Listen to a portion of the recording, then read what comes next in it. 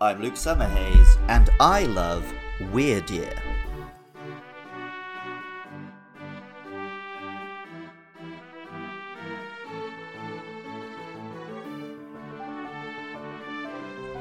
The episode of this podcast which I made about Stantler might, oddly enough, be my favourite one.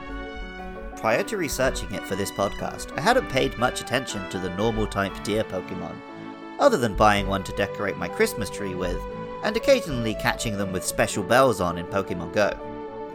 In the process of my research, I learned about the Pokemon's special illusory powers, and the clever way it combined a play on words with a reversal of common farmers' tricks to create a deer that hunts back, a scarecrow that scares you.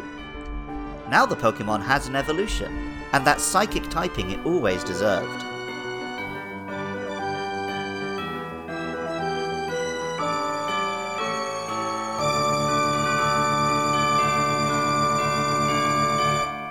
In the earliest trailer for Pokemon Legends Arceus, a brief glimpse of Wyrdeer was the first clue that this game would actually introduce new evolutions and regional forms. It's a taller, majestic elder deer with a beard-like coat of fur on its chest. The Pokédex tells us, "The black orbs shine with an uncanny light when the Pokemon is erecting invisible barriers. The fur shed from its beard retains heat well and is a highly useful material for winter clothing." While there are several species of deer in Japan, one particularly interesting animal is the Japanese Sero. Though it's actually a part of the goat family, its Japanese name is the Kamoshika, shika meaning deer. I first saw one on a hike in the mountains to see Nagano's famous snow monkeys, and when it stepped out from the woods, I was mesmerized. It looked like this weird cross between a deer and a wolf, and was every bit the majestic mountain god. Wyrdeer's snowy home and fluffy chest are definitely reminiscent of the Sero, though it's a bit more deer-like overall. Deer are considered sacred in Japan.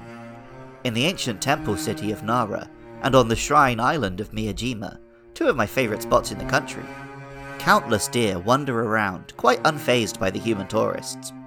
In Nara, they will even bow before you to receive treats. In fact, in ancient Japanese religion, deer were considered messengers of the gods.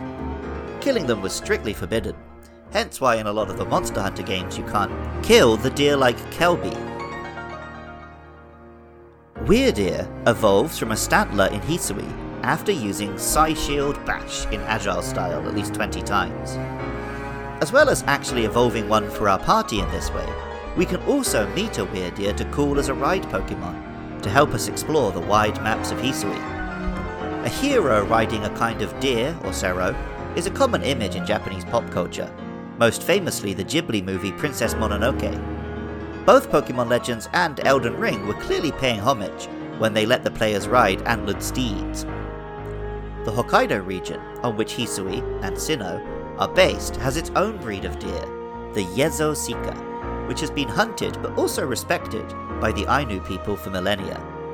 Perhaps Wyrdeer's beard is simply a reference to the fact the Ainu people could grow much greater amounts of facial hair than mainland Japanese. The name Wyrdeer is obviously a combination of weird and deer. Specifically spelling weird that way with a Y harkens back to Anglo-Saxon mythology and the concept of fate. This is appropriate for a historical psychic nature spirit. The Japanese name for Wyrdeer is Ayashishi, combining Ayashi or strange and Shishiodoshi, the deer-scaring garden device which inspired Stantler originally. In a span of about a year, 3 of my favourite gaming franchises gave me new iterations with wider, more open maps and a cool steed, all inspired by Japanese folklore. First we had the ninja-themed Monster Hunter Rise with the new rideable Palamutes, then there was Pokemon Legends Arceus with its amazing Wyrdeer, and finally there was Elden Ring with another rideable deer. It's a good time to be Luke Summerhays. Music for Luke Loves Pokemon is composed by Jonathan Cromie. Artwork for the show is by Katie Groves.